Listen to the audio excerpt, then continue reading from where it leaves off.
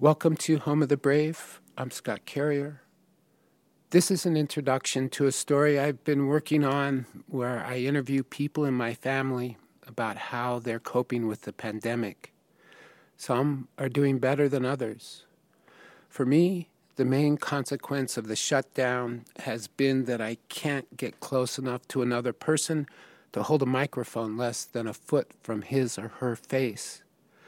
Holding the microphone close has to do with sound quality, and it also has to do with trust. Trust is important because nobody tells you anything interesting until they trust you. We hide the truth, we hide ourselves.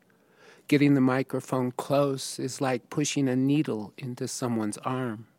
They say, "Okay, let's do this. I will tell you what it's like to be me." This isn't going to happen now, at least not with strangers. I could stand 6 feet away and talk to someone with a mask, but there's no intimacy in it, no trust, and I don't want to talk to someone who doesn't trust me. So I was kind of stuck for a few weeks, but then I realized I could interview people in my family. They still trust me. I could pick on them. So I did.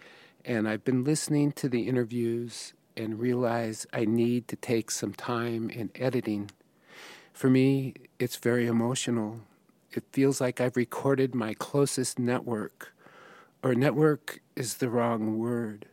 It feels like I've recorded my heart and it's running a little scared. I just need to take things one step at a time and try not to freak out. Surprisingly, my mother, who's just about to turn 90, is the least scared and perhaps the least put out by the virus. I'd like to thank everyone who's supported or is supporting this show.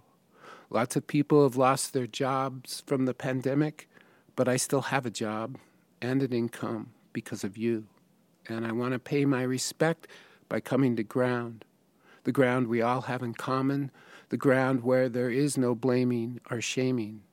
Our top-down institutions, our federal government and economic system may be broken, but we can still connect from the ground up, and your support for this show is proof of this.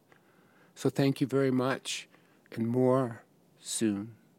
Here's a poem by my friend Alex Caldiero, written after 9/11, but I think it applies now as well. Letter to my friend Bob in New York. You don't sound so good. Please take care. Most of this is mental. That's why it's terrorism.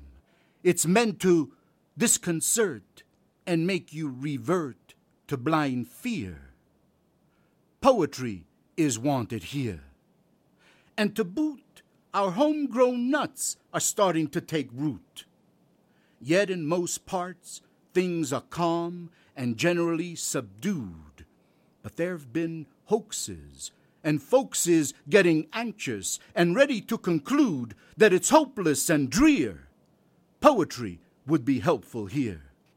So I'm gonna go poetize and help people realize that you cannot hide when worlds collide. No going inside, no taking a breather either. It all comes in on you at once. And you gotta have at least an ounce of hope and joy to deploy into the atmosphere of fear, to implode the load of grief that's drawing near. Poetry is desired here. 'Cause all peoples are just like you are and I are, close or far are, just people with nowhere to run. Let's stick a flower into every gun, like way back when. Or was that a dream? Can't say now, feeling so low, seeing so bleak, thinking so drear. Poetry is wanted here. Rhyming and timing, a rebirth of cheer. Songs are needed here. Shit hit the fan and bam! We are human, after all. America, venerable yet vulnerable, and human, after all. Good to know that's our true strength, and the real meaning of this happenstance, that we can fall and scroll and rise and be surprised and not take for granted the morning sun, so beautiful and dear. Poetry would be good here. Forgive me for ranting, for panting, for chanting out of tune. That's the fool in me, seeking a tune in me, wanting to stay light and free from that which would oppress, depress, regress, obsess, and in general make a mess of my soul. I want to be whole, in control, on a roll, without the slightest hint of fear. Poetry is needed here. So, my dear friend, hang in, hang on, hang tight. We gotta see this to the end. We gotta be concerned and discern the real enemy that we fight. For the veil between truth and lie is become so thin and sheer. Poetry is wanted here. Love your buddy.